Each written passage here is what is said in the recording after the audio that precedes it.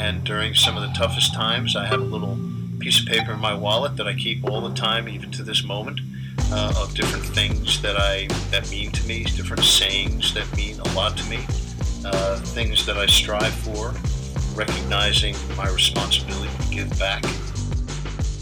Reoccurring mantra I got into in college where I would just say, I'm going to break the mold. 2 days after my second injury, my dad flew out to Indiana and we drove home.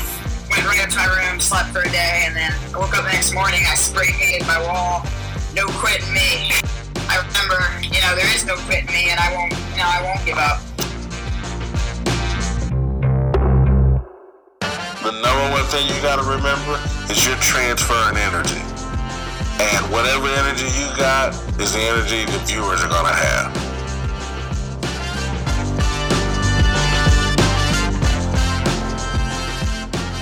You are listening to Intentional Performers with Brian Levinson, where we talk with experts of craft about their journey and what they have intentionally done to be their best self. As we talk with them, the hope is that we uncover intentional gems that you can use in your life. Now, let's kick it over to Brian to introduce this week's guest. Hello, everyone, and welcome back to the Intentional Performers Podcast. I'm Brian Levinson. So excited to have you with us for today's episode. We chat with Sean Pendergast. Sean is a radio host down in Houston, Texas, and he will tell his story about how he became a radio host. And one of the things I love about this podcast is the ability to interview performers in a variety of professions. And when I think of sports talk radio, I think of people that have to improvise, but they also have to prepare and think about what they want the show to be like and be really thoughtful in questions and the type of questions they want to ask guests. So Sean is somebody who I've been excited to chat with for a while now because he's going to share the art of the interview. He's going to share sales and how sales plays a role in not just radio, but in his profession before he joined the ranks of on-air personality. So Sean is somebody who is very thoughtful. He's very intentional with how he goes about his job. He values preparation, but he also knows that when the lights are on, he's got to be adaptable and he's got to find a way to make the time that he's talking into the mic to be entertaining, but also be thoughtful and intentional. So Sean is definitely an intentional performer. You're going to find his journey to be pretty unbelievable and honestly pretty inspiring. So I don't want to give you too much into Sean's story, but I know that you'll love this conversation. And when you do, if you could like it on Facebook, Twitter, LinkedIn, wherever it is that you're social, we would appreciate that. And also make sure to give Sean a follow on Twitter. He's funny, he is interesting, and he's very thoughtful with what he puts out on social media. So without further ado, I'm so excited to present to you Sean Pendergast.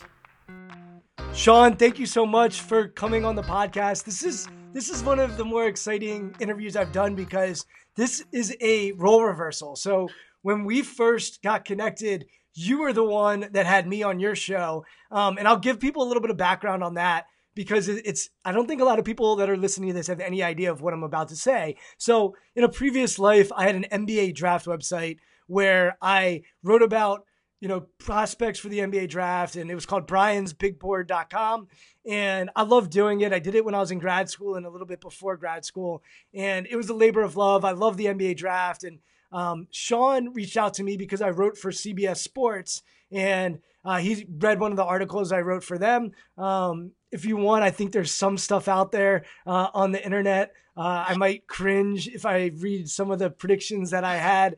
But Sean reached out to me back then and said, hey, I'd love to have you on my radio show. I'm based out of Houston. And I was like, awesome, let's do it. And so Sean had me on his radio show. So we're going to do a little role reversal today where I'm going to find out more about you and your expertise. And what I really wanted to start with is I know a little bit about your background, a little bit about your story. Your story is not a conventional one as far as radio goes. So give everyone a little bit of your background and how you got into radio, how you ended up doing this for a living, and just give us a sense of your background in radio. Yeah. I guess just to lay it out, and I appreciate you having me on, Brian. I'm excited. I'm just as excited to talk to you, if not more so. So this is going to be fun. I guess just to back all the way up, I was in college in the late 80s and early 90s. I went to the University of Notre Dame. And I did a little bit of radio in college, and I really liked it. But I grew up sort of a sports talk radio junkie before sports talk radio became kind of a big thing. And by the time I moved back to Connecticut, which is where I'm from, WFAN had started up. Mike and the Mad Dog were they were the big deal, and Mike Francesa was a big deal, and so was the Mad Dog. They split up a few years ago, but they've been doing it since the late 80s and early 90s up there. So I was driving to and from work every day. I would listen to them, and I was really into sports talk. Moved to Houston in 1994, and I was in sales at the time. I was not in radio. I got into sales right out of college. Would have loved to have done radio right out of college, but you get into sales, you have a little bit of success, and you start to create a lifestyle for yourself that isn't sustainable. Sean, when you were at Notre Dame, what were you studying? Was there any thought then about being in radio? Or what? No, I was a finance major. I have my background is the most disjointed background you're going to find of anybody you talk to, because I was a finance major who I was one of those kids who wasn't really into – I did well grade-wise, but I wasn't into what I was studying. I came from kind of one of those fairly affluent suburbs where it felt like, success was sort of defined by, well, you go to a great college and you get a great job and then you have a family and that's sort of it. And so I always felt like I was kind of like, sort of mentally schooled into, well, that's what you do and you get a job after college and this and that. Well, I wasn't into finance at all. So I got into sales, selling telecom equipment for a company that was a subsidiary of IBM. And I ended up liking sales mostly because if you were good at it, you could make a lot of money doing it. So I moved to Houston in 1994. And the first thing I did when I got down here was like, okay, what's the all sports station in Houston? What's the WFAN down here? And there wasn't one. It just so happens that the station I'm at now, Sports Radio 610, flipped over to all sports the week that I moved here. Sean, how rare is that? Because Houston's a massive market. Well, keep in mind, Brian, it was 1994, so it was still fairly, you're right. I mean, behind the curve for sure in having an all sports for a big city like that. But it was, the genre was still fairly in kind of its, as far as stations being all sports, maybe not the sports talk format, but the all sports station was still sort of a burgeoning format. Dallas had just gotten a ticket, WIP in Philadelphia. It's not nearly to the extent it is now, where there's literally like thousands of all sports stations. And we have 4 here in Houston right now. So over a 24, 23-year span, you go from none to 4. It's just pretty remarkable to think about media and how it's transformed. Yeah. So I moved here in 94, and I got, ended up working for a startup in 1997, got married, had 3 kids. And I started working my way up in my job that I was in. I went from being the sales guy here in Houston for a startup to being their area sales director in Denver to being the VP of sales for the entire company outside of Chicago in Naperville, Illinois. So I was clearly Mr. Corporate guy, man, working my way up, doing very, very well. The further I got up the ladder, and this is probably I became VP of sales in 2004. The further I got up the ladder, the more miserable I got. And the more I lamented, the more I wished I could go back and tell 22-year-old Sean you should have gotten into radio back then when you didn't have all these encumbrances of a house and kids and, and expectations and all of those things. So it's weird how life works, because this is about 2005, 2006, when I was really starting to get depressed about, and it's weird to say, the higher up I went, the more depressed I got. And in 2007, February 23rd, 2007, which was my darkest moment, ended up being the best thing that ever happened to me. Our company got bought, and which was the goal of any startup, really. I mean, most people start up companies to sell them. It took us about 10 years. And the company that bought us had a VP of sales already, so they didn't need me anymore.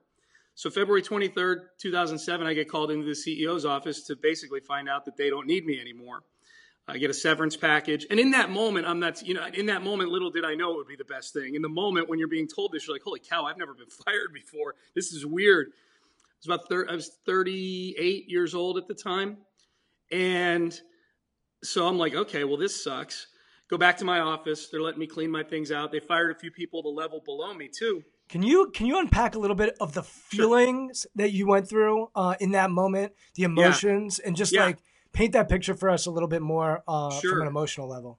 Fear was the first one that probably kicked in, just because my kids were 9, and I think, I'm trying to think, 9, 9, and 8. So you have 9, and 7. You have twins, and then another one 2 years younger. And then another one 16 months later, all with the same woman. Wow. Yeah, so, 3 kids, so fear, I'll throw in here, and I was going to throw it in a minute. I was going through a divorce at the time. So it was a really dark time for me, even if I was thriving in my job. And then honestly, Brian, probably a sense of relief, just because anytime you're going through a merger, I knew the purchase was coming down the line, but I was sort of in denial as to what it would mean for me. I'm like, well, they'll never get rid of me, but there's uncertainty, and anytime, at least the uncertainty was then removed. So there's a little bit of a sense of relief, like, okay, well, now there's some clarity here. I got to go find something else to do. You know what I mean? And it also removed, it took me out of a job that I was not very happy in too. So a little bit of a sense of relief, a lot of fear, and I was probably inside just swirling with a lot of anger just generally and how my life was kind of going, maybe even anger at myself for letting it go in that direction. So would you say a couple years earlier, if people had seen you've got these twins, you've got another kid, you got 3 kids, you're married, you're making a lot of money, I presume. Yeah. You're socially, if we go back to Connecticut, they would say Sean is a success. Huge, gigantic house, all those things, all the material things that yes. If you looked at my profile, you know what I mean? Like if you did a box score of my life at the time, just the things that you could see. I'm not talking about my emotional box score, because that would have looked like, that would have looked like the Brooklyn Nets last year. But the box score of things that that I had, absolutely, they would have looked at it and said, "Man, he's thriving. He's doing great." It is an interesting thing that we should probably hit on, which is happiness, right? And I think a lot of people think that happiness is tied to material, and the research really doesn't say that. The research is pretty sound on that happipiness comes from really sound relationships. It comes from, helping other people. It comes from having gratitude. There's a whole science of happiness, and materials are pretty low on that list. And what the research also says as far as money goes is that, yes, if you have enough money that you're secure, that is linked to happiness. Yeah. But once you get past that baseline of security, that's why you have really wealthy people that are miserable, and you have people that are secure, but they may not be, making a ton of money. Then they're not, they might be really happy. So I think happiness is something that's really important. And I think you're sort of hitting on that. From the outside in, everyone would say, oh, Sean's killing it and doing really well. But inside there were challenges that were going on as well. Yeah. And I think what I'm about to tell you, Brian, will kind of circle into what you're talking about with relationships and helping people. Because ironically, my chance to get into radio began that very same day out of something where I was helping somebody and out of previous relationships that I had had from when I lived in Houston. When I lived in Houston, I was such a big fan of Sports Radio 610 because it was the first sports talk station that I became a P1 listener, man. I went to all their events. I became friends with the morning hosts. We started a fantasy football league together that still exists to this day. These are people I now compete with, by the way. But I was a listener, I was one of their mid-20s, I show up at the remotes, I used all their sponsors, they did sponsorships for a carpet cleaner. I used them because John and Lance told me to use them. I was that guy. And those are relationships and friendships that I had even kept going once I had moved away from Houston. And so here's what happened was I went back to my office that day and I had to call all the directors who I had to go fire. Your last order of business, Sean, is to get rid of all these directors, and tell them that they're losing their jobs too. And one of them happened to be here in Houston, and his name still is Joe Garza. And Joe said, hey, I'm thinking of getting out of this telecom gig and getting into radio sales, like selling ads on radio. Do you know anybody at 610? And I said, yeah, I know a few guys over there. I don't know the sales guys over there, but I know some of the on-air guys. I can get your resume over to somebody who can pass it along. He said, that'd be great. So I put an email together to a friend of mine named Chance McLean, who was the producer of the morning show there, attached Joe's resume to it, sent a little email. And at the bottom of the email, just joking around, put, P.S., carve out a couple hours for me on the weekend. I may be coming home. You know what I always considered Houston home because I always wanted to move back to Houston. I loved it here so much when I lived here the first time. And so I just put that as a joke at the bottom, send off the email. So I get my car that night, put my box in the back of the car with all my belongings. I did the perp walk out of the building, the whole 9 yards. And I drive home, pull into my driveway, into this, driveway, this gigantic house, this driveway where in my BMW, like everything should be great. And I'm sitting in this car and I'm the most miserable person in the world. And I'm thinking, man, I just lost my job. I got to walk back into this house where someone's in there who I'm in the middle of just this acrimonious divorce right now. I don't know where the next paycheck's going to come from. And at that moment, I looked down at the temperature gauge, Brian, on my car. Keep in mind the date I told you. It was February 23rd in Chicago. It was negative 11 degrees. And it was like one of those moments where you looked at that temperature was just so metaphorically symbolic of everything I had going on at that moment. It was like if you were doing a movie, if you've ever seen Jerry Maguire and you go back and watch the scene where Bob Sugar's firing him in that restaurant, there's a moment where Jerry realizes he's getting fired. And I just thought it was brilliant by Cameron Crowe, where it's a first-person point of view of him just looking down into a glass of empty, just a glass of water. And we've always been in those moments where you get told this bit of bad news and you remember exactly what you're looking at when it hits you about how bad the time is. And that was it, the negative 11 degrees. At that very moment, this is a true story, and everybody who's involved in this story will corroborate it. My phone rings, my cell phone rings, and it's Chance, guy I had just sent the email to. And I answer the phone. I'm like, hey, what's up, man? And he's like, hey, what's going on with you? I'm like, not a lot, so. Nothing. Get comfy, Chance. So I said, did you get my email with Joe's resume? And he says, yeah, but that's not why I'm calling. He said, I'm calling because your PS at the bottom. And he said, I said, yeah, about the radio thing. He said, yeah, were you serious? Here's a part I left out also. And this is kind of an important puzzle piece. In the time I was really enjoying, and this is a big puzzle piece, I can't believe I left it out, but I did have some notoriety in the radio world in that period where I was working in the sales world for 15 years. I was a caller to the Jim Rome Show, and I won the Smack Off on the Jim Rome Show 5 times. That's a huge piece I'm leaving out because I did have some notoriety in the radio world to where I had opportunities to at least get into, kind of creep into that world. Jim Rome offered me a job in 2003 to move to LA and write for him. But I had to turn it down because I had 3 little kids, and moving from Colorado to LA, I was living in Colorado at the time, you're tripling the price of your house. And there were encumbrances and practicalities that wouldn't allow me to do that. Plus I was doing well in my job at the time, and I was happy in my job at the time. So I put that Jim Rome piece in there because it's an important element to what the conversation I was having with Chance. So Chance calls me and said, that PS at the bottom of your email, were you serious about that? And I said, I don't know. Why are you asking? He said, well, some people at 610 are getting ready to leave here to start the 4th sports station in Houston.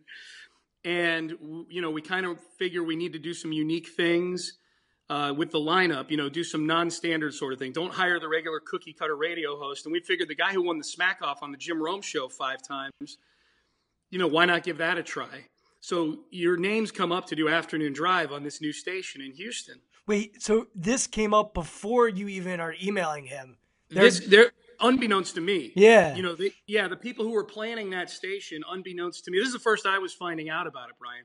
The people who were planning that station had brought, they got their whiteboard and they're figuring, okay, well, who can we get for a lineup? And they threw my name up there because Sean's won the Smack Off on the Rome Show 5 times. There's probably more people that know who Sean is in this town than some other radio host that we could steal from another station. But that's the first I found out about it was when I reached out to Chance with that email with the resume, with Joe's resume attached to it. And so Chance and I had we had a brief conversation. He couldn't tell me a lot because these guys were all still with Sports Radio 610 at the time, which is ironically now my employer. I changed stations a couple of years ago. So, but Chance said, I can't tell you who, but someone's going to be calling you in the next 48 hours with more details. I said, okay, cool. I hang up. And it's still negative 11 degrees. Hell, it might have been negative 12 at that point. Who knows? But I'm going, okay, well, I should just stay in this car because good things seem to be happening. 5 minutes later, the phone rings. I haven't even gotten out of the car yet. And it's a friend of mine named John Granato, who was the morning host at the time, who went on to be the VP of programming and putting the lineup together at the new station, which was 1560, which was the station you and I first ever talked on. Me, you, and John Harris. And it was John. And this is the person who was going to be calling me in the next 48 hours. Chance must have called him, said, Sean seems like he's interested. John calls me back. And this is, I don't know, this is a good lesson to, I always tell this to college kids when I go speak at colleges to tell them my story, is this is a lesson. What I'm about to tell you is a lesson in networking and relationships, because my entire job interview to get my first radio job in a world where people are going from this town to that town to this town to that town to get to Houston and towns as big as Houston. My whole interview to get into radio was John. I pick up the phone. I said, "What's up, John?" He said, "So you coming?" Wow.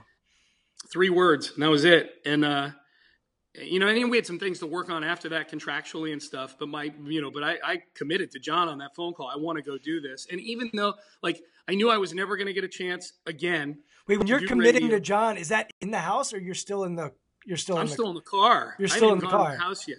I haven't even gone in the house yet. I'm saying, John, I want to do this. And they still had some things on their end they had to work out just with financing and getting the transmitter and getting the, you know, all the investors all squared away and everything. You know, there were still details, but I said, John, at that station, if you get everything lined up and start up, I will come to Houston and I will be part of this radio station. And because when you get that phone call at that moment, Brian, like that's a sign, you know what I mean? Yeah. I was going to ask you, is there any religion in your background? Any sort of, you go to Notre Dame, yeah.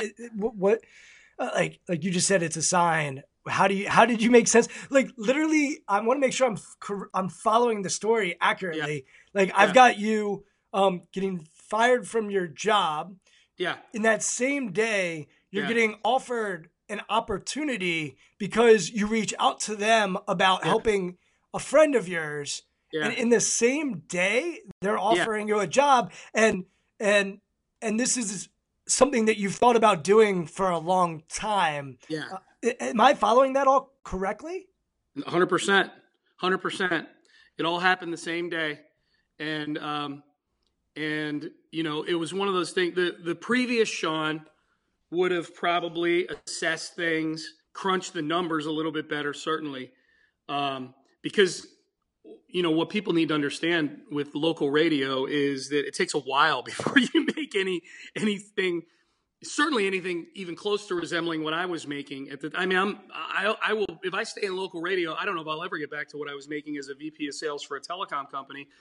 But at the time, it was a gigantic pay cut. But it's weird just how serendipitous it was, Brian. That at like my darkest moment, I got offered the opportunity that I probably should have tried to go chase 15 years ago. And at that point, man, things were so dark for me. Just not dark like I wasn't addicted to drugs or anything like that. I wasn't under a bridge, but just dark compared to what I feel like my life expectation should have been at that point. You know, dark, not dark materialistically either, just dark emotionally and just a lot of regret over decisions, you know, career decisions that I may have made and not going for what would have been my dream job back when I was 22 and it would have been a lot easier to go do it.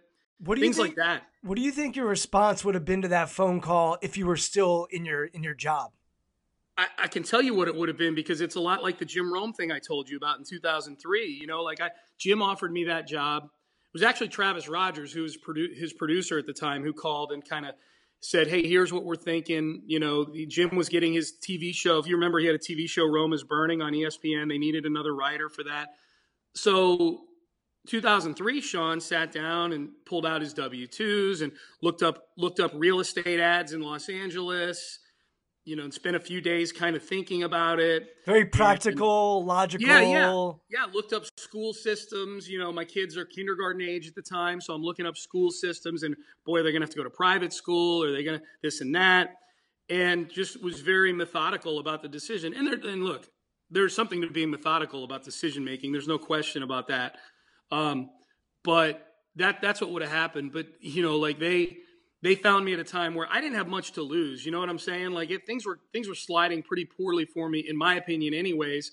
I always thought at the time, Brian, and I didn't know if I'd be good at it. It's not like they were offering me a job I had done before. You know what I mean? They were just offering me a job I always wished I could do.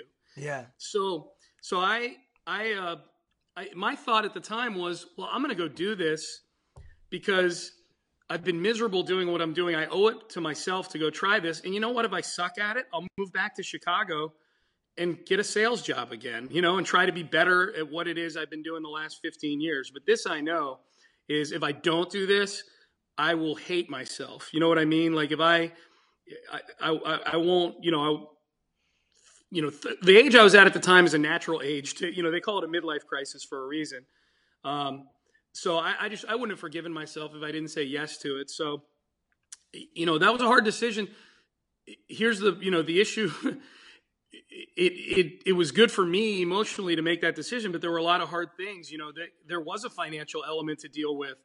I did have 3 kids. My ex-wife was not going to move to Houston. She was a realtor and still is a realtor in the Chicago area. So in the town we lived in had great public schools.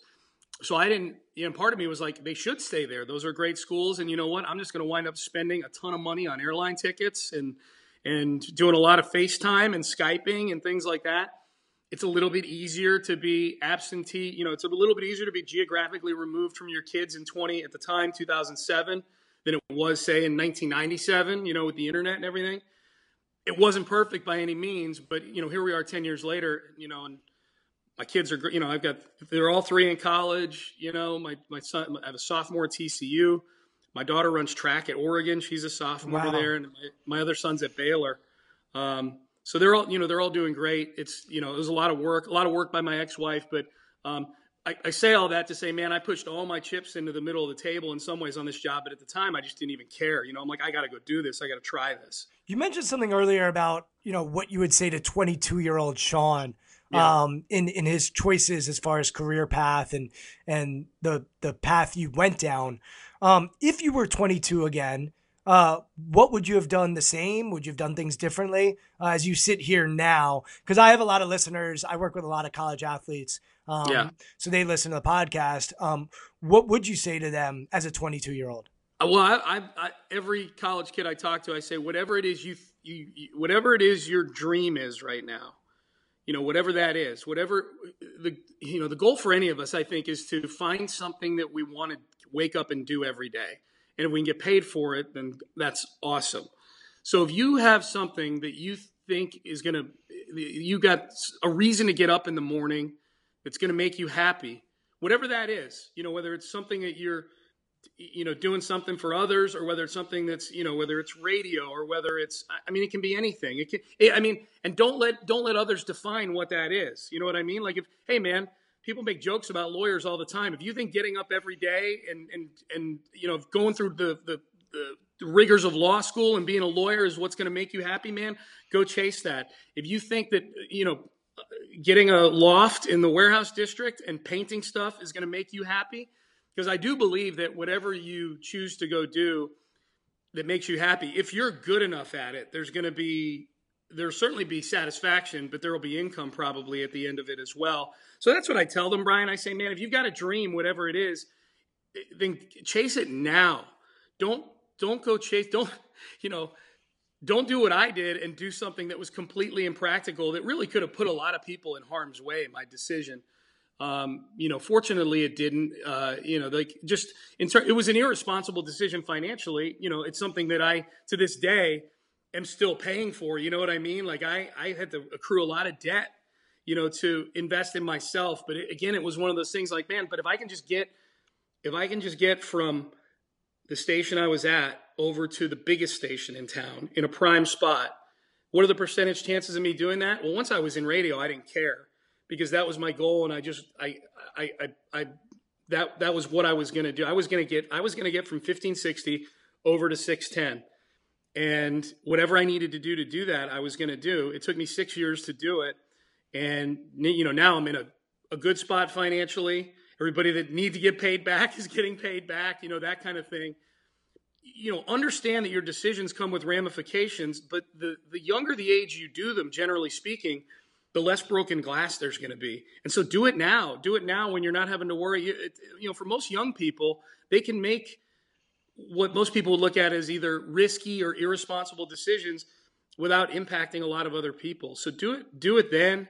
You know, you don't need to tell me what your dream is. You know what your dream is. Whatever it is, go chase it now, man.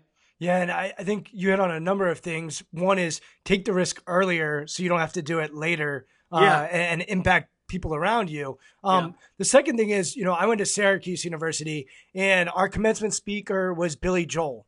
And he got up and he sang and he put on a show. And his main line to us was, love what you do and do what you love. Yeah. And he sat up there and he said, I don't have a doctorate degree, even though he actually did because he got an honorarium. Honorary.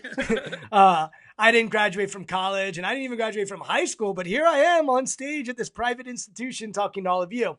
But one of the things that I think is important to remember for young people is, like, when I was 22, I didn't have a dream. I didn't know what my dream was. I think a lot of 22-year-olds don't know what that dream was. It sounds like you did have a good sense of what your dream would be. But I know for me, I didn't have a dream. So I think the idea of taking action and just doing things and experiencing different things, for me, that's one of the reasons I wrote the NBA draft website, was because I was in grad school. I thought I had found what my dream job was, but I wasn't positive about it until I really got into it. So I just did a bunch of stuff, which was risky. It was risky to put my thoughts on a paper or a website. It was risky to go onto the radio with someone like you and put myself out there like that and make myself vulnerable. And so what I'm hearing from you is, make yourself vulnerable, take the risk then, so that you can learn if it's your dream or not. So you can put yourself on a path with the path of least destruction,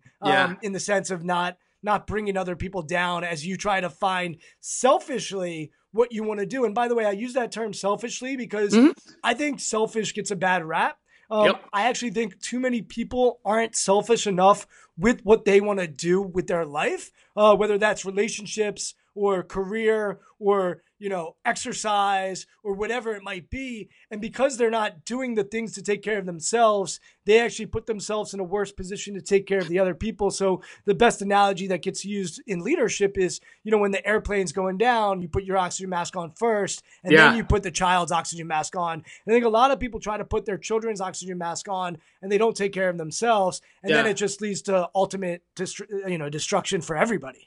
Yeah, that's funny you say that about the word selfish, because when I used to, I hired hundreds of salespeople, back in the day when I was running sales for that telecom company that I was with, and that was one of the things I looked for in salespeople, was somebody who thought selfishly, not in a bad way, but just someone who was relentless, because that's one of those jobs, Brian, where if you have someone who is relentlessly thinking of themselves, that's exactly what you want in a salesperson, man.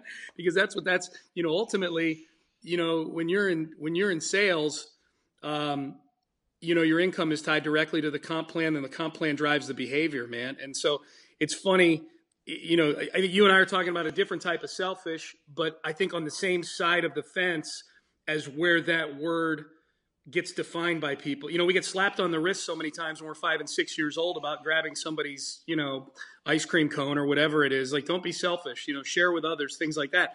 And that's absolutely,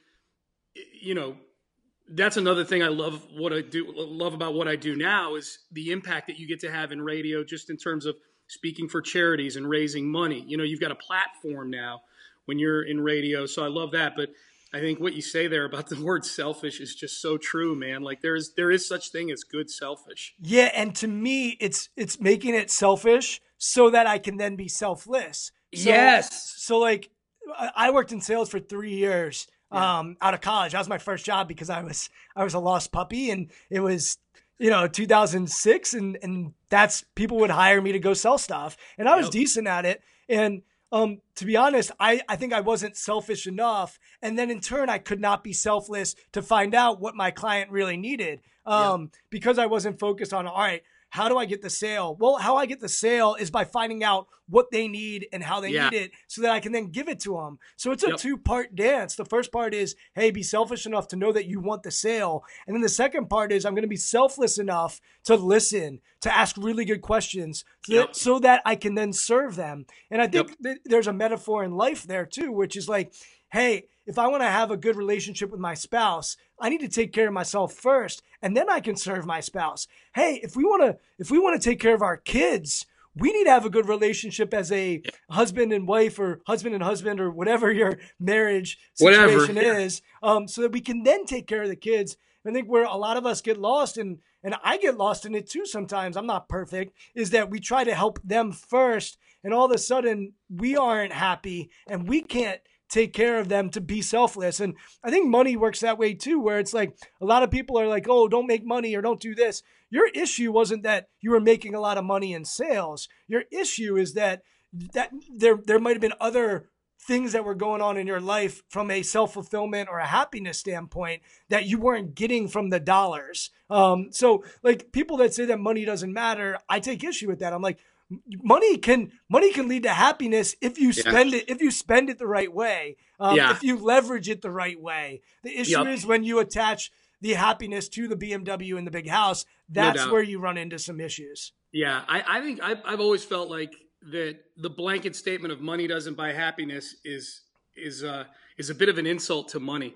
You know what I mean? Like, and I say that because I do feel like that money can make an already happy person incrementally happier. You know what I mean? It can bring you things that allow you to be more, to have your life be more fulfilled, to make sure that your kids have the best education, or to make sure that your kids don't want for anything, to make sure that you can be involved in charitable causes to some degree. You know what I mean? Like, everybody's definition of happiness is a different thing, but to think that you don't need, like in companies, the company I was with, we always used to say there's no problem that more revenue can't solve. And I don't feel like that's necessarily the case in life, but I feel like there are a lot of problems that more revenue or more money or more income can solve. You know what I mean?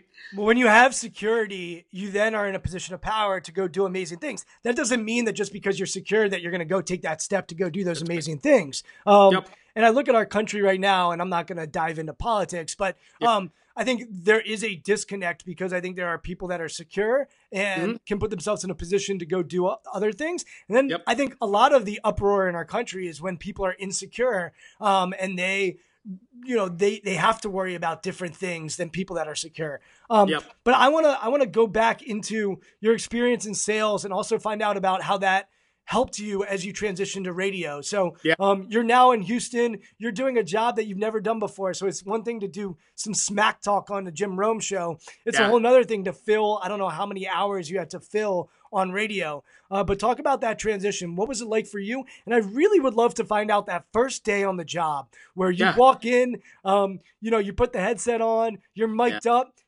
Walk us to that first day on the job and what that was like for you. Yeah, it was, I'll answer it in reverse order. Just the first day was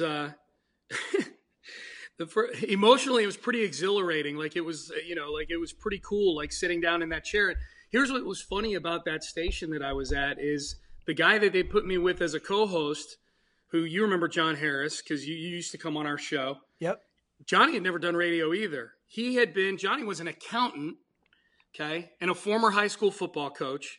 Ivy League graduate. He went to Brown, who in his spare time was like the Brian Levinson of college football. He wrote for free for College Football News these gigantic draft write-ups and game predictions. And as a result, he would get called to do a lot of radio around the country. So he had a lot of audio out there of him doing hits on radio, but he had never hosted a show before. So my first day that I moved back to Houston was July 23rd, 2007. Our first show was August 20th, 2007. I had never met John before. So John and I had 4 weeks to get to know each other. And I remember we hit it off right away because we were, similar ages, similar backgrounds, similar emotional parallelism. You know what I mean? Like Johnny was like the accountant version of me. Like he was so miserable in his job.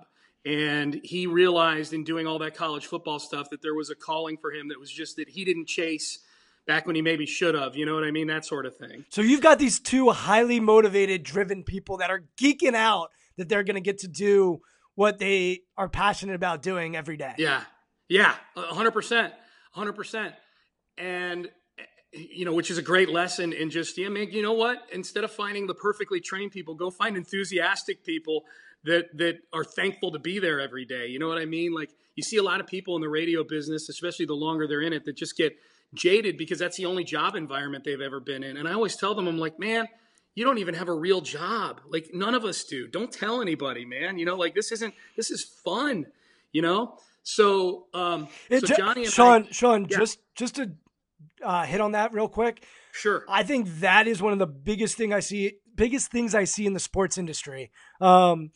I think people get into sports because they were little kids and they loved watching it and they loved playing it. So sports is an easy thing to sink your teeth into.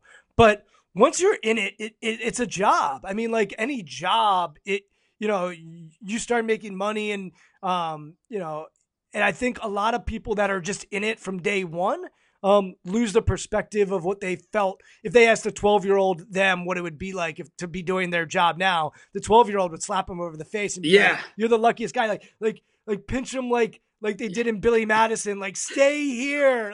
So I do see that. And you mentioned the word gratitude. Like to me, when we're grateful or enthusiastic's the other word. And if you listen to Harbaugh at Michigan, like, you know, he's always talking about enthusiasm, and say what you want about that guy, but like he does not lack for enthusiasm for his gig. And I think you'll find that in a lot of great performers, whether they are athletes, actors, musicians, that they have an enthusiasm and a gratitude to do what they do. Kobe Bryant used to say, I like to have the mindset that I'm the last guy on the roster, and I never want to forget that, like, this can be taken away from me. Isaiah Thomas, the new Isaiah Thomas, his mantra is stay paranoid because he was the last pick in the NBA draft. So, like, I think that is a key to success that people lose track of, and when they lose track of it, it impacts our performance. If we lose the gratitude, we lose the enthusiasm, it will come across in our voice, it will come across in our body language, it will come across in our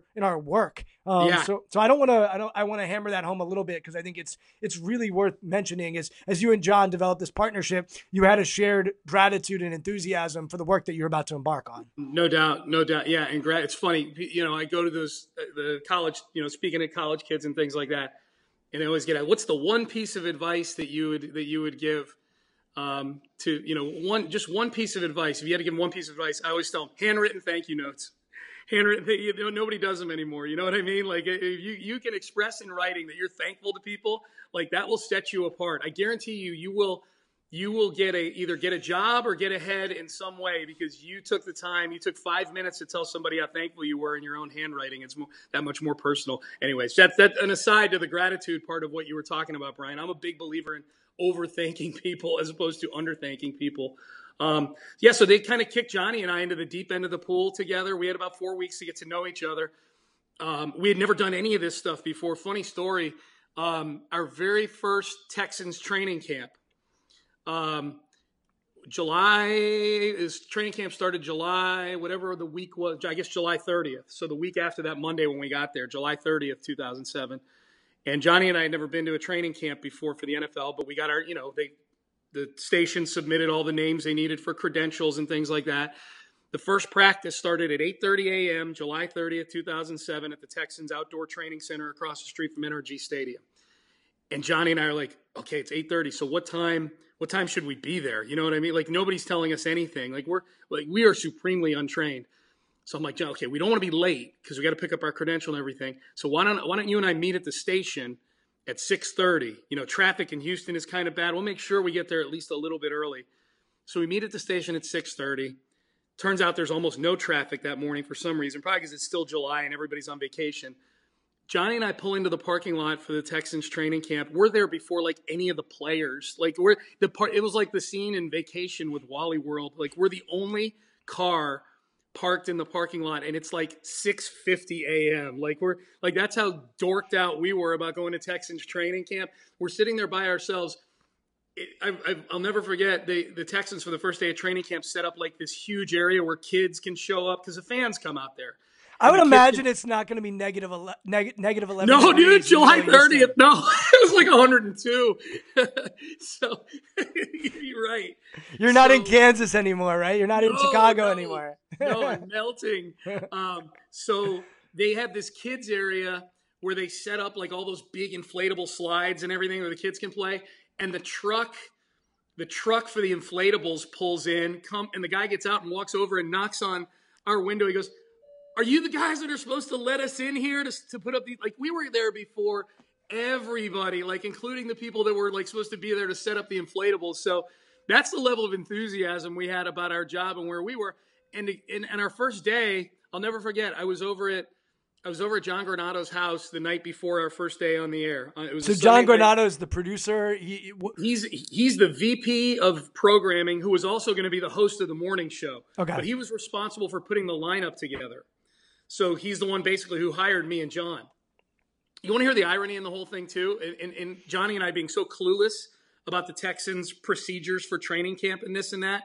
This is 10 years ago. Today, I am the host of the post-game show for the Texans on their flagship station, and John Harris is their sideline reporter and has an office, works for the Texans, has an office in NRG Stadium, does all of their web videos and content and stuff like that. It's 10 years, right? Like I think about 10 years, and we often think like, that's not that long ago. At least like when you get to a certain age, you don't think 10 years is that big a deal. Right. But like, look at that. In 10 years, you go from really, being a salesperson living in Illinois, and now you are, and even you are outside, people asking you if you're there to inflate some blow-ups, to actually doing the post-game show. I mean, it's just, it's remarkable. Yeah. I mean, like on that date when Johnny and I are sitting in that parking lot, we were nobodies in the business. The ecosystem that we chose to walk into, I was a big, swinging whatever in the sales world, The ecosystem we walked into, man, we were 10-day contract guy at the end of the bench. We were on the fourth station that hadn't even gone on the air yet. I'm at John Granado's house the night before we're getting ready to go on the air. He and I are having a drink by his pool, getting ready to kind of toast and say, hey, man, to this new venture we're off on.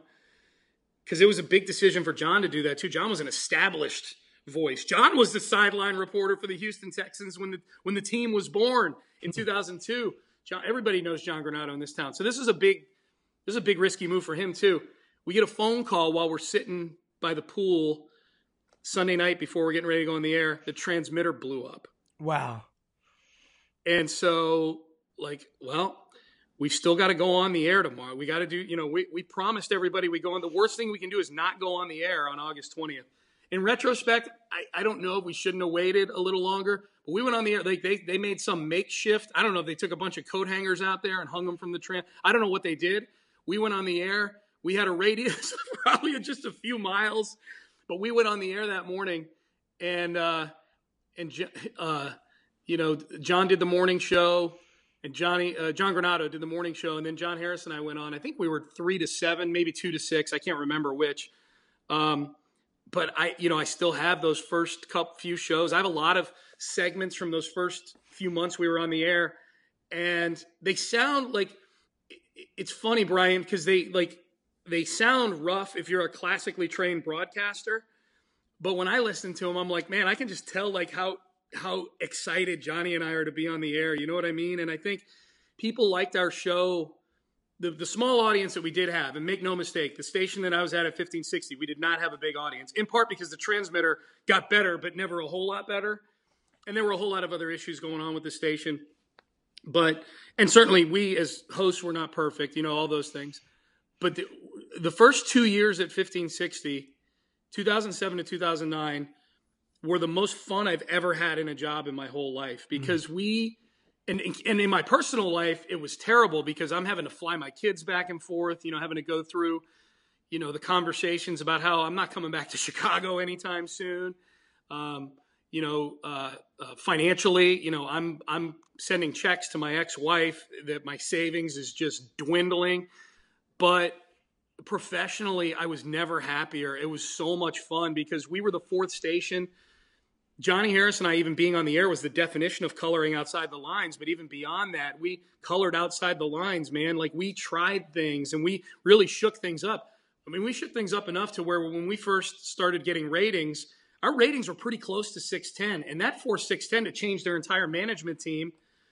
And Gavin Spittle is the name of the guy who came in to be the new PD at 610 in 2009. He runs Dallas now for Entercom.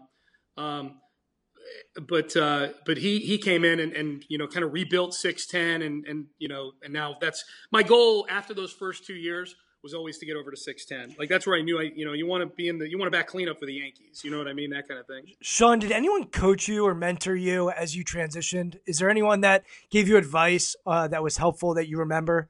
Yeah. I mean, internally, I don't think I'm speaking out of school by saying this. Like, we didn't get a ton of coaching, Johnny and I, internally, other than just the basics of like, hey, you got to stay on the clock, play the hits, that kind of thing. Make sure your topics are on point, this and that. But I'll tell you, like, when it became public knowledge that I was moving to Houston to take this radio job, and it was in the Houston Chronicle, Jim Rome actually called me and said, hey man, you turned my job offer down a few years ago. I didn't even know you're looking to get into radio. Jim, and that conversation, he spent a good hour on the phone with me, giving me advice on things, and who better to get advice from than someone like that who's been super successful. But so he was definitely one of them. I'll be honest with you, the guy I just mentioned, Gavin Spittle, who became the PD at 610. What's PD? Because I don't know what that is. Program director. Sorry, okay. Yeah, program director. So he was responsible for the lineup at 610. One of my goals within Gavin's first year there was to befriend him. When I knew I wanted to get over to 610, well, now I know I need to put my networking skills to work with 610 people. I always tried to make a point, when we were that upstart station, that fourth station, there was a lot of encouragement to bash other stations and things like that to try to get known. I wasn't big into that because I didn't want to burn any bridges. I knew that wasn't where I wanted to be forever. And so the last thing I wanted to do was blow up the bridge to the next place I wanted to be. So when Gavin got that job with 610, I would always make a point. He was always at the Texan games because 610 is the flagship for the Texans. I made a point to go introduce myself to him. And I remember when I introduced myself to him in 2010, maybe, I remember him saying, yeah, I listened to you and John Harris. Man, I really like your show. You guys are great. I'm like, oh, okay, well, this is good. He knows who I am. He knows the co-host. So then I interviewed with Gavin a couple years after that for a morning opening. One of the spots in the morning opened up. I didn't end up getting. I actually went to a Syracuse guy, Nick Wright, who's on Fox now. Yep. And Nick's a good friend. But I interviewed with Gavin, and this is the thing about interview. I guess this is just general advice too. I would give to people is if you get an offer to interview for something, for a job. I'm not saying do it to the extent that it's overrunning your life, but even if you don't think you're going to get that job, but it's a job that you want, interview for it because you'll learn things from that interview.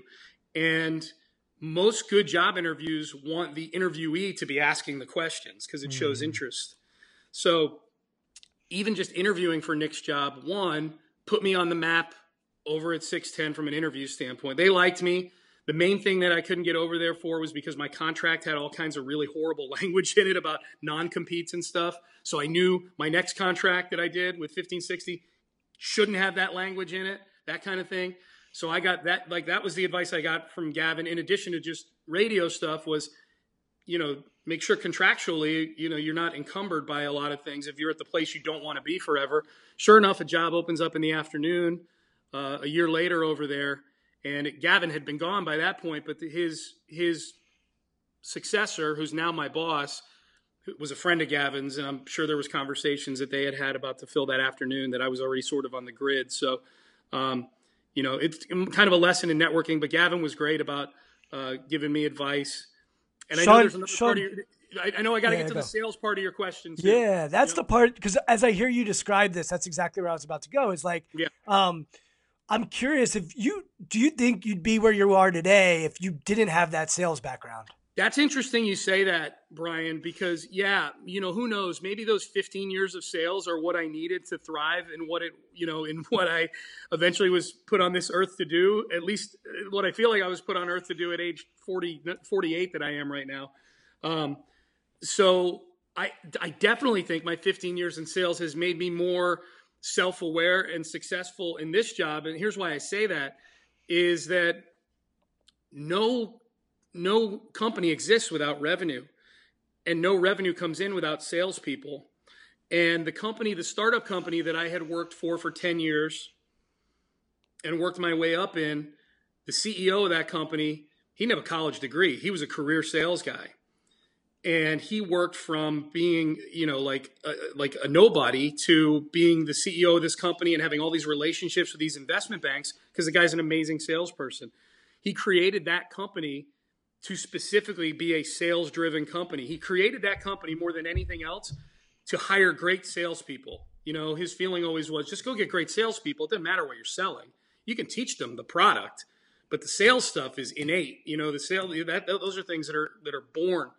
So it was a sales-driven company. So I was raised, so to speak, corporately in an environment where the people around the office who weren't salespeople were told in no uncertain terms, if a salesperson with our company calls you for anything, you drop whatever it is you're doing and you do for the salesperson because they're responsible for the revenue. Which is very rare, I would imagine. In your line of work now, if you have a radio host, like just from me listening to sports talk radio, they don't want to have to deal with, generally speaking, they often don't want to have to deal with the salespeople. They don't. And so I came into radio with a completely different mindset. You know what I mean? I came into radio with this mindset like, this is a different industry because it's something that I actually want to go, radio is a different industry, but it's not all the way different. Like it's still a business. You still need to bring money in. So I came in and I'm not a salesperson anymore. I'm a radio host.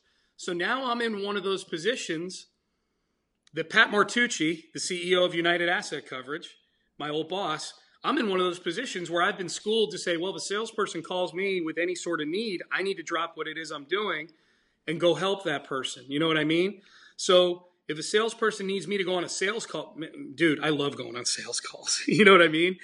If they need me to go on a sales call, I'll go on a sales call with them. If they need me to re-record a spot, man, in that next break, I go into the next studio and I'm re-recording that spot because they need it right away. I think if you asked any of the salespeople at the station I'm at, if I'm easy to work with, they would tell you, Sean's a dream to work with because he used to be one of us. You know what I mean? He used to be a salesperson.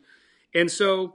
But I would go back to when you were a listener and you were eating up all of the ads that they had on radio. Like, all right, I'm going to use the carpet cleaner. Like, you value the sale. I'll tell you a quick story and then we'll come back to you.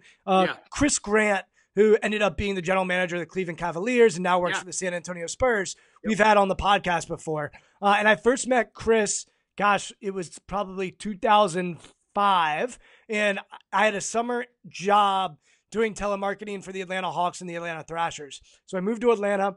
And I'm banging out calls every day, hopefully like 60, 70, 80 calls a day. And I'm just calling random people. And, we had our little cubicle and our spreadsheet or whatever, and we're just calling. It's not a glamorous job, but I learned a lot from it. But Chris used to come into our room as the assistant general manager to the Atlanta Hawks and say, guys, let me know if you want me to jump on the phone with somebody if they're interested in buying tickets.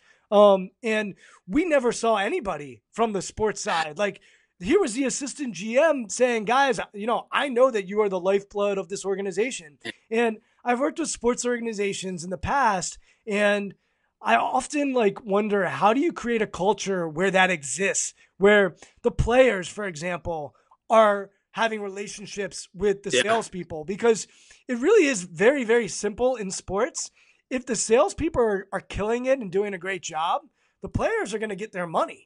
If that arena is empty, and we could even get into ad sales and suite sales, and there's other salespeople that work in a sports organization, but if they are doing great, those players are going to get taken care of. The TV sales are what drives the revenue, which is what they literally get paid for. And I always wonder how you can make a better connection within a sports organization to do that, because it really is a pretty simple correlation there. And it sounds like something that you've helped develop a culture at your radio station where you know that you, Sean, are going to get rewarded if the salespeople have support. And I think a lot of people don't always have that in their organization. They definitely don't in radio. And I don't know, like, I feel like my experience with it is it has to come from the top down. You know what I mean? Like, it has to, the reason we were so sales driven at UAC, the telecom company I was with, is because the CEO hammered it home and kept everybody in the organization accountable for that. Like, so there was almost this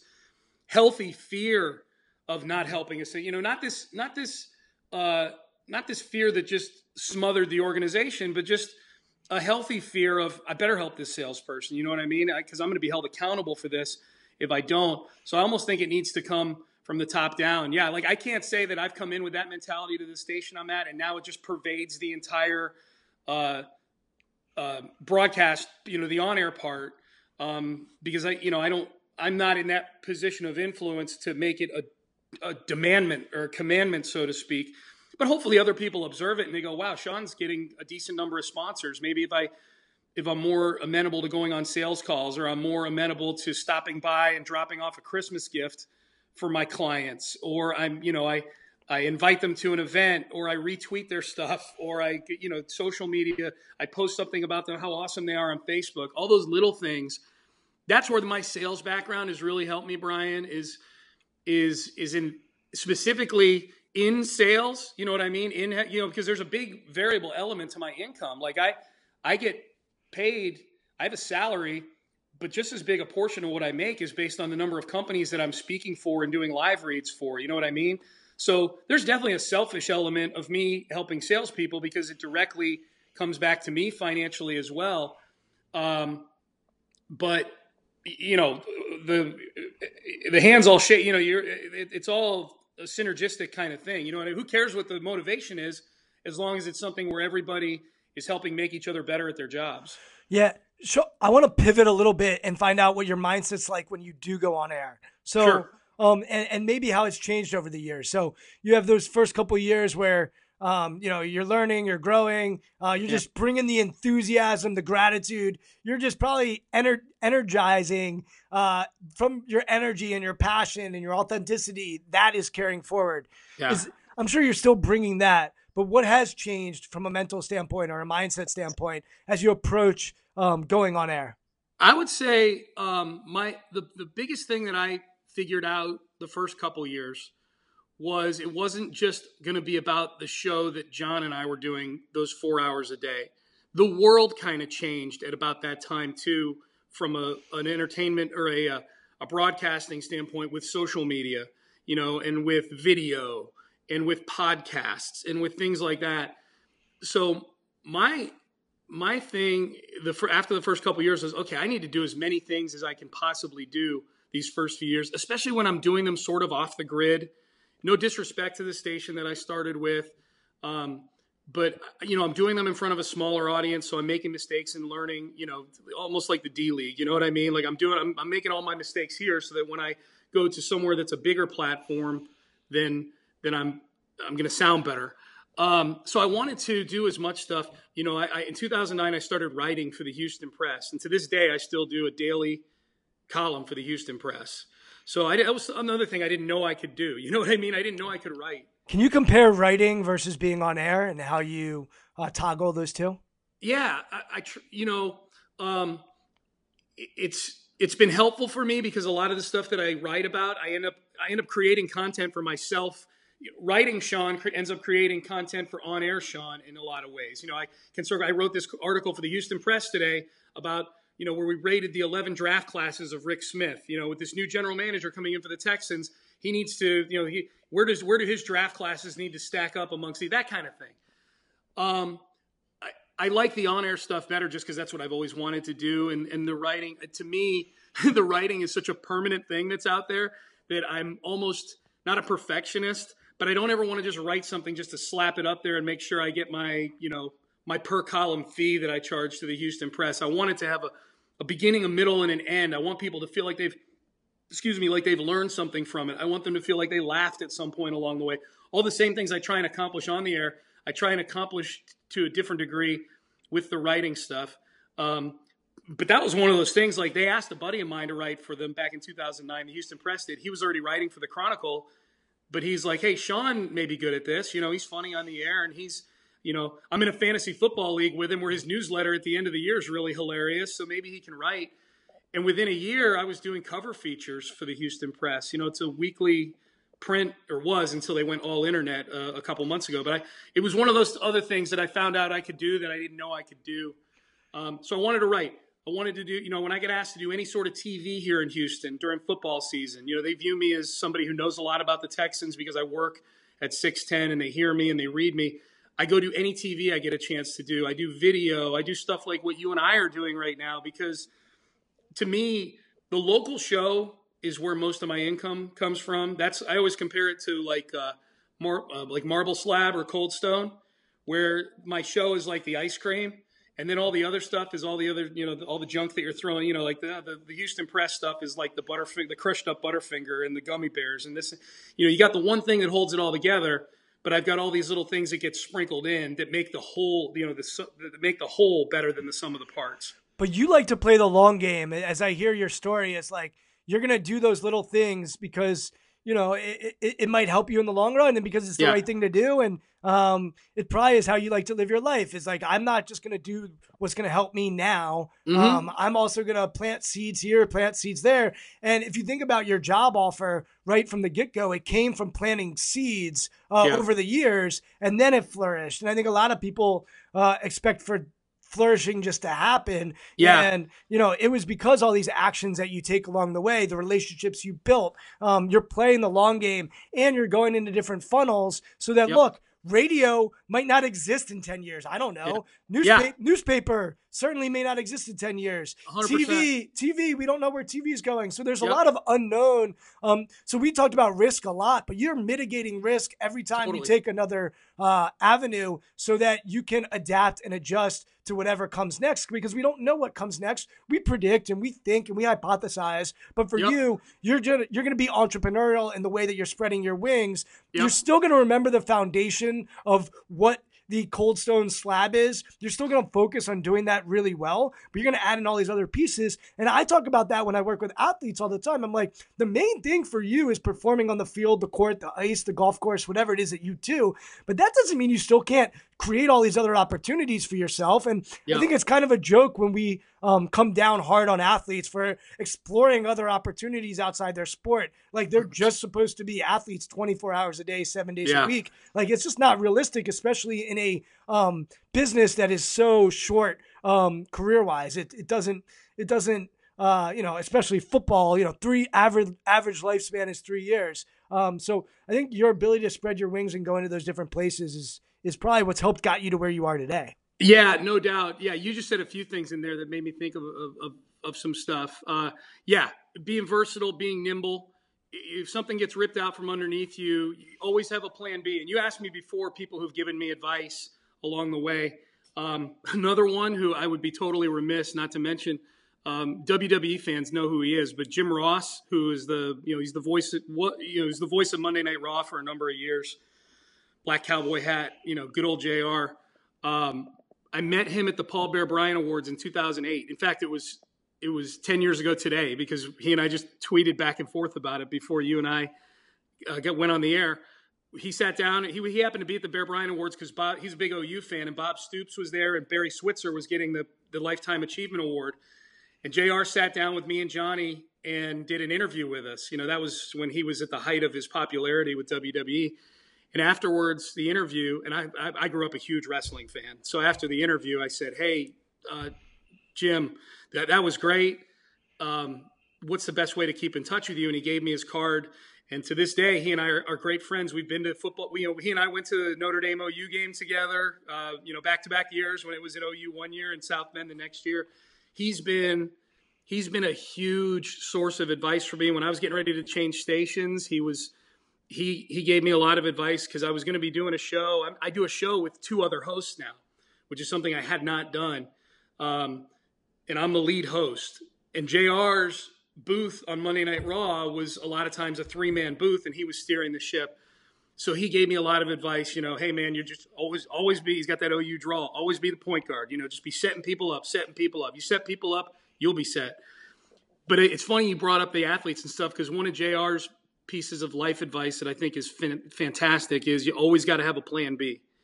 You always got to have a plan B. And that's where the whole versatility and doing all the other things comes in. Is I'm not totally sure what my specific plan B is, but I know that if plan A ever gets removed from me, I'll have plenty of plan Bs to choose from and go chase then. So, and the other thing I wanted to answer, Brian, just because I don't think I answered it, when you asked me what's changed for me from the very beginning to where I am now, I'm a much better show planner today than I was 10 years ago. I'm much better today at finding topics and things that resonate with an audience than I was 10 years ago. Even though I was a listener and I should have known better than anybody what resonates with an audience because I was the audience, it's just different when you're having to go find those things as opposed to when you're just sitting in your car listening to them. You know what I mean? And that's come with the coaching that I've gotten since I changed stations. That's come with, knowing how to repurpose content. We interviewed Dabo Swinney 2 days ago. We were at the Bear Bryant Awards for this season 2 days ago. And the Texans have so many Clemson guys on the team. It's like we're Clemson Southwest with Deshaun Watson and DeAndre Hopkins, 4 or 5 other guys. Interviewing Dabo Swinney Wednesday and then being able to take some of what he said and repurpose it Thursday and today into relevant topics that our audience likes. I've gotten so much better at doing those things. I've gotten better at doing the things that people get taught at Syracuse to do. You know what I mean? Like all the things. That's why I say, like, there's nothing wrong with coming from a classical broadcasting school because you're going to learn the X's and O's. But I brought into this career that I have now the things that are unteachable, like my enthusiasm for it, my want to, all those things, the sales stuff. And then now what I've gotten better at are the teachable things. You know what I mean? It's so interesting. So when I heard you talk about your writing, it was so clear that it was methodical, right? Beginning, middle, end. I want to have comedy in it. I want to make a point. And when I think about writing compared to on air, writing, you can edit, you can manipulate, you can have someone else take a look and, give you feedback. When you're on air, it's live. There is no real editing. It just is what it is. This podcast, I'm not going to edit it. I'm just going to let it fly. But then when you just described what you've learned about being on air, it sounds like there's an element of the writing that has come into play with your on air. And totally. the way I've come to understand this is the mindset for preparation and how we set our mind in preparation is actually different than how we need to set our mind in performance. And to what you're talking about with a kid that went to Syracuse for broadcast journalism, they teach them the preparation. They teach them, hey, here's what you need to do. Here's how you need to do it. Here's what you need to think about. Very similar to how you would learn how to write. But then there needs to be a shift from the perfectionism, which is the word that you use in writing, to the adaptability that we need once we're on air. And so I'm actually writing a book about this, which is how we set our mind in preparation is different than how we set our mind in performance. And look, Nick Saban did a beautiful job of this in the national championship game. I'm going into this game. I've got my quarterback. We've got our game plan. All right, we just scored no points at halftime. We need to adjust it. We need to adapt it. And Nick Saban's a perfectionist. He watches more film. I know people that are on that staff. They tell me he's obsessed. But the moment he's in the game, that's not the time to be perfect. That's the time to adapt, to adjust. Yeah. And so my whole thing when I work with people on setting their mind is what we do in our preparation should be different than what we're doing in the game, different when we go on air. And I think what you just said is Sean, I've now learned that what I'm doing in my preparation needs to be somewhat methodical and thoughtful so that when I get in it, I can pivot, I can adjust, I can adapt to serve the people that are listening to this show and make sure that they're getting value out of this conversation. Yeah, it's weird. Like, it's almost like the preparation in some way, like the preparation in some ways prepares you for the moments that you weren't planning for. You know what I mean? Like it's, because what the preparation gives me before I go on the air, Brian, is I don't want to say the comfort because I'm never comfortable. And I don't think you ever want to be comfortable on the air. Like comfort is overrated. You want to be nervous going on the air, but a good nervous, you know what I mean? But you at least feel like it's not a nervousness where it's like, okay, I'm going to screw up. It's a nervousness of like, man, what's going to happen? Like the unknown, that sort of thing. The preparation allows you to have the mentality like, I'm going to succeed at this. I'm nervous about it, but I'm going to succeed at this because I've lined things up.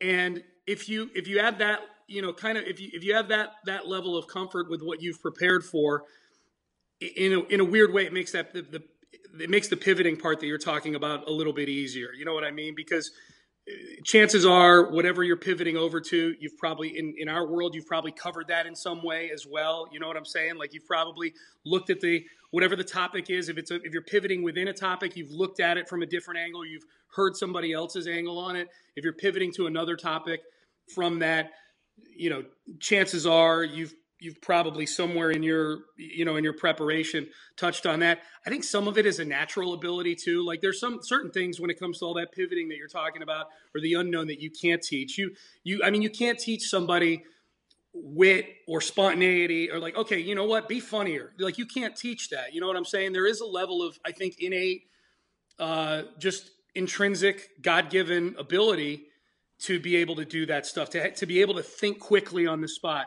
to be able to take that nervousness and translate it positively as opposed to negatively, So that's one of the things I kind of pride myself on, is that when the show goes in a direction you're not anticipating it going, that it's still at the forefront. I just want it to be entertaining, and there can be entertainment in going into a place that you haven't totally prepared for. You know what I mean? And if it's something where you feel like, God, I'm screwing this up right now, self-deprecation is a big kind of disarming tactic. You know what I mean? Like, being humble, all of those things. But you make a great point.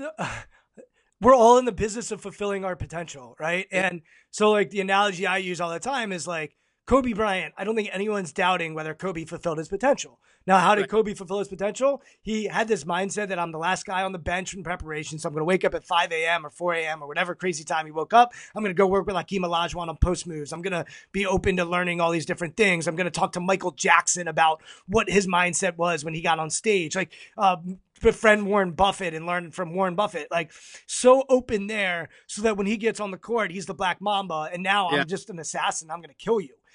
Versus Allen Iverson, who, like, I love Iverson, like, and there's no doubt that when the lights came on, Iverson was going to compete and he was going to bring it. But, they came into the league at the same time. Iverson's out of the league at 32, 33. Kobe's winning MVPs.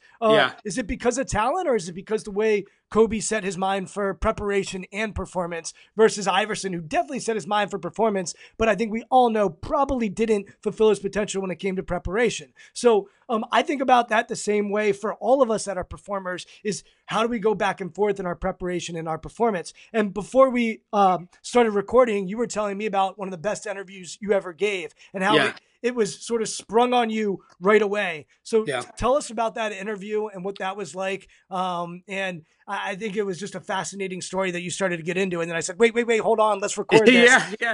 So give it to us and share a little bit about what that was like.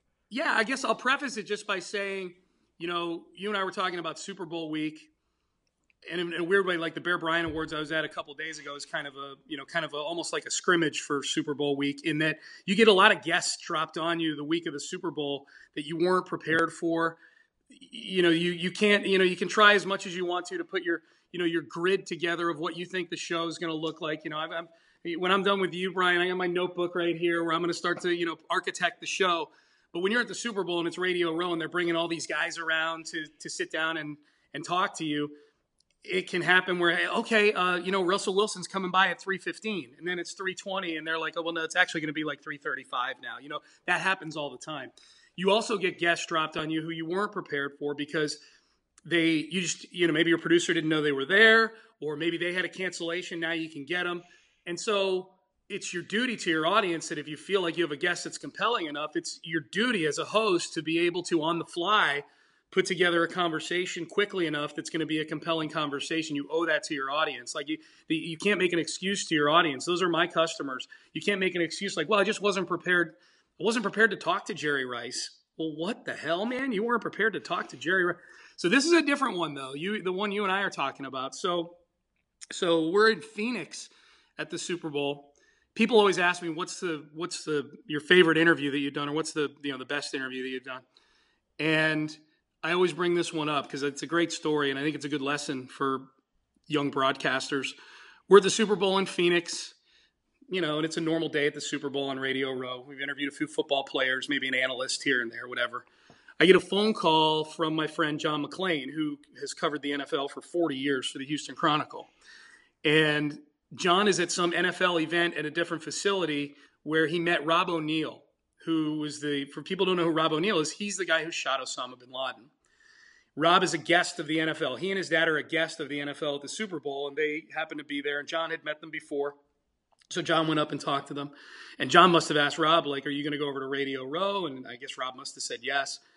And John's like, well, do you want to go on with John? John comes on with us John's part of our station, basically. He writes for the Chronicle, but he's on one of our shows each day of the week. He's part of us. So John said, well, do you want to go on Sports Radio 610 in Houston? Rob's like, yeah, sure. So during the break, actually during the segment that I'm in, I forget who we're interviewing. I think it might've been Michael Chiklis. We're interviewing from the Who's Shield. your doppelganger? He's my Twitter avatar. We look exactly alike. I think we were in the middle of that interview, and I get a text from John. So here I am interviewing the guy who I've been so psyched about interviewing all week. I get a text from John McClain, and a typical McClain text. Do you want to interview the guy who shot Osama bin Laden? Just straight to the point. No, I don't. Yeah. So I said, John, in show, let me call you back. So we get done with the Chiklis interview, or whoever it was, and I called John. Hello? Yeah. And you got to know John's voice, too. John's got this really, gruff voice. He looks like Wilford Brimley and, the mustache and everything. And I said, hey, John. He goes, hey, Sean, you want the guy who shot Osama bin Laden on your show?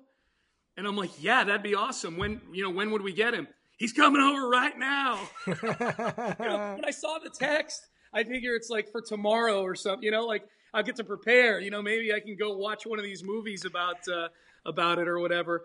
So I'm about to interview a literal hero. Look, I love Jerry Rice, Chicklets, cool guys, done amazing things. They're not heroes. This guy's a hero. No, they're not. This guy's a hero. So and literally it was 5 minutes. He comes over with his dad. He sits down, and thankfully we were in a break when he got there. So that's always better because you can, if it's somebody you've never interviewed before, you can kind of break the ice a little bit with them before you go on the air. You say, hey, how's Phoenix treating? Little, just BS, little questions like that. Maybe you find something in common. Maybe you find something, you go, we were talking before the interview. Oh, I have no idea what you're talking about. That's exactly how we got to this story. But go on, Sean, not to cut you off. Exactly. So, not like you and I needed to break the ice or anything, Brian. But so he's got there during a break. But I remember I was real quiet during the break because I'm the one who brings us into the show from the break. And with every other guest, it's pretty easy to get a lead question formulated. You know what I mean? If you've got a football player, it's pretty easy to have a lead question for a guy who's been in the Hall of Fame or who's won a Super Bowl, especially on Radio Row at the Super Bowl. You know what I mean? It's easy to get a first question. I'm sitting there thinking to myself, what's the first question that you ask the guy who shot Osama bin Laden? When you haven't had time to prepare for the interview, right? When you just found out 5 minutes ago you're getting this interview, what's the first question that you ask him? And my question that I asked him was, I just thought to myself, kind of what you were just saying, Brian, holy cow, this is different. This is not a guy who caught the winning touchdown pass from Joe Montana or something like that. This is a guy who changed history. And that was my question. I thought to myself, what would I want to know if this guy were here? And I always think the best questions are the ones where the interviewee brings you somewhere that you haven't been before, right? There's a reason why we all love these 30 for 30s, and we love these 20 different feeds of the national championship game, podcasts of guys who are, recounting stories from 10 or 20 years ago of being behind the scenes at certain things. We all love to go places that we're not allowed to go. And so that was the place that I went to when I thought about that first question is, man, what was it like in that room? You know what I mean? So my question to him was, at what point after you fired that gun did you realize you had changed history? And he said, when the lights came on, and the why he talked about how the wives, bin Laden had multiple wives, and they were all going crazy and they were in hysterics. And so they had to calm the wives down, and they had to, but he said he realized right away, because when you've been training to do something very specific for that long, you've had so much time to think about it. You know what I mean? So, you realize it, that, you kind of realize that your mission is to change history. Our mission is to change history. So it was a cool answer. It was a fun interview. It was, it was a great interview. It was just, it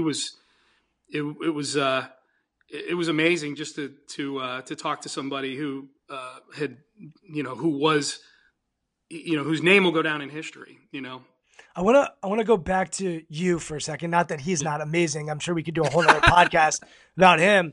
But you showed me your notebook a few minutes ago and just said, "Hey, I'm putting out my show, or putting out the times and what my program is going to be like." Right. What do you do to intentionally set your mind before you go on air or before you're about to perform? Is there anything else that you intentionally do, specifically do, to make sure that you are where you want to be?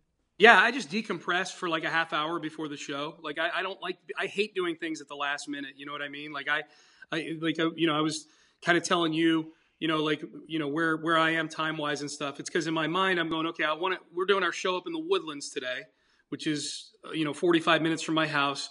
So I want to make sure I'm there at like 1:15 or 1:30, so I can go just sit and eat, and because we're doing it at a Twin Peaks up there. So I just want to go sit, decompress, make one last run on Twitter just to make sure I'm not missing anything at like 1:50 my time, because the show goes on at 2.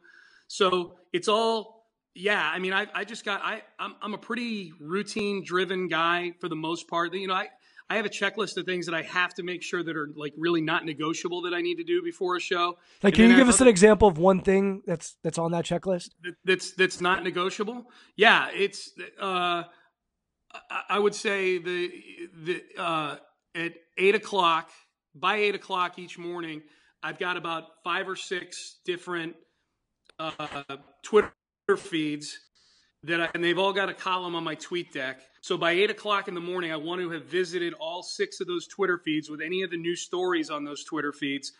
Those 6 Twitter feeds on those columns and the stories that are in them represent a matrix to me that I feel like captures about 95% of what's relevant to my audience. So by 8 a.m., I want to have gone to all that. That way, the rest of the morning is just me sort of spatially thinking about the show. Like, I want to I'm a big, like, get all of the tactical stuff out of the way as quick as possible. So it gives me more time to think kind of spatially and strategically about the show. I'm big into eating. When I have a plate of food in front of me, I'm going to eat the green beans guy and get that out of the way because I like the steak and the potatoes best, and that's the part I want to enjoy. I always want to be saving the part that I like the most and that I feel is more productive for the longer arc of the morning, so to speak. And if I get that stuff out of the way early and that stuff's non-negotiable, that leaves me room to do stuff like the sales stuff. It makes it easier for me to say yes to, hey, can you go on this meeting with me at 10:30 tomorrow? That kind of thing. You know what I mean? So if my time is more flexible after I get the non-negotiable, like my non-negotiable time is really any time up to about 8 to 8:30, and then from about 1 o'clock on, because that's where, that's where all the morning tactical stuff is before 8. The decompression part before the show is from like 1:30 to, 1:15, 1:30 to 2 o'clock in there. I don't want to be working right up to the show. You know what I mean? I want to go on relaxed. I want to make sure that I'm up to date, which is why I go do one last run through at 1:50. But I don't want to be sitting here going, okay, I don't want to be sitting here on Wikipedia at 1:45, formulating questions for a guest. I'd almost rather they drop a guest on me in show and it forces me just to be quick than to be handed something at like 1:30 and go, okay, well, now this is something I need to prepare for. You know what I mean? Because I'll feel compelled to prepare for it. Sure. You know what I'm saying? Awesome. So, Sean, thank you for the time. Before we end, and we could go all day and we'll have more conversations in the future because this has been a lot of fun. But before we go away, you're a big Twitter guy. Give us your handle, anywhere else where we can find you online or social media, and anything that you're involved with that you want to promote. Just want to give you the floor to do all that. Yeah, cool. It's my Twitter handle is at Sean T. Pendergast. It's SEAN T. Pendergast. I'm on Facebook. I have a fan page on Facebook. You can go like, and I usually post my Houston Press stuff up. If you follow me on Twitter and you follow me on Facebook, you'll get all the links of anything that I write for the Houston Press. You'll get links of podcasts to my local show. If you're somebody who's interested in Houston sports, or you're from Houston and you're out of market, you'll always get links to our best of podcast during the day with all of our interviews. I do a national show on CBS Sports Radio on Sunday nights from 6 to 10 p.m. Sunday nights Eastern time. It runs on about 300 stations around the country. So that's a solo show. My local show here is with two hosts. So that's, again, that's where the diversity comes in. Like I always told myself when I got into this, all right, I'm going to do the first 3 years, I want to do a solo show. I want to do a show where I'm the lead host. I want to do a show where I'm the react host. And wait, you had that vision for yourself? Like you had that as a goal? Did you write that down, or you just had that in your head? I did. No. I wrote down. I wrote down everything that I wanted to try and do in the first 2 or 3 years, radio wise. I didn't know Twitter was going to become a thing. You know what I mean? I didn't know. I didn't know that I was supposed to be setting a goal to have 20,000 Twitter followers or whatever it is. So, but as a host, I did. I said, okay, these are the things I want to try. I'm not saying that I want to do. That I want to do like on a long-term or permanent basis. I just want to give these things a try so that I can say that I've done these things. I can tell, future employers, like it doesn't matter what situation you plug me into. If you think that I'm good on the radio, you can plug me in as a number 2. I'll be a number 2. You want me to lead a show? I'll lead a show. You want me to be a solo host? I'll be a solo host.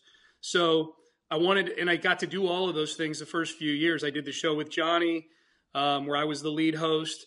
I did a lot of substitute hosting on weekends on national shows where I was the number 2. And then I had a midday national show after Johnny and I were done with our run on Yahoo Sports Radio, where I was a solo host for a year. So anyways, so I'm a solo. My show on CBS Sports Radio is a solo show, 4 hours every Monday night. And I think that's, those are all and HoustonPress.com is where, if you want to go straight to the Houston Press, you can find my stuff on there. As far as charitable stuff goes, the thing I'm probably most passionate about is helping kids.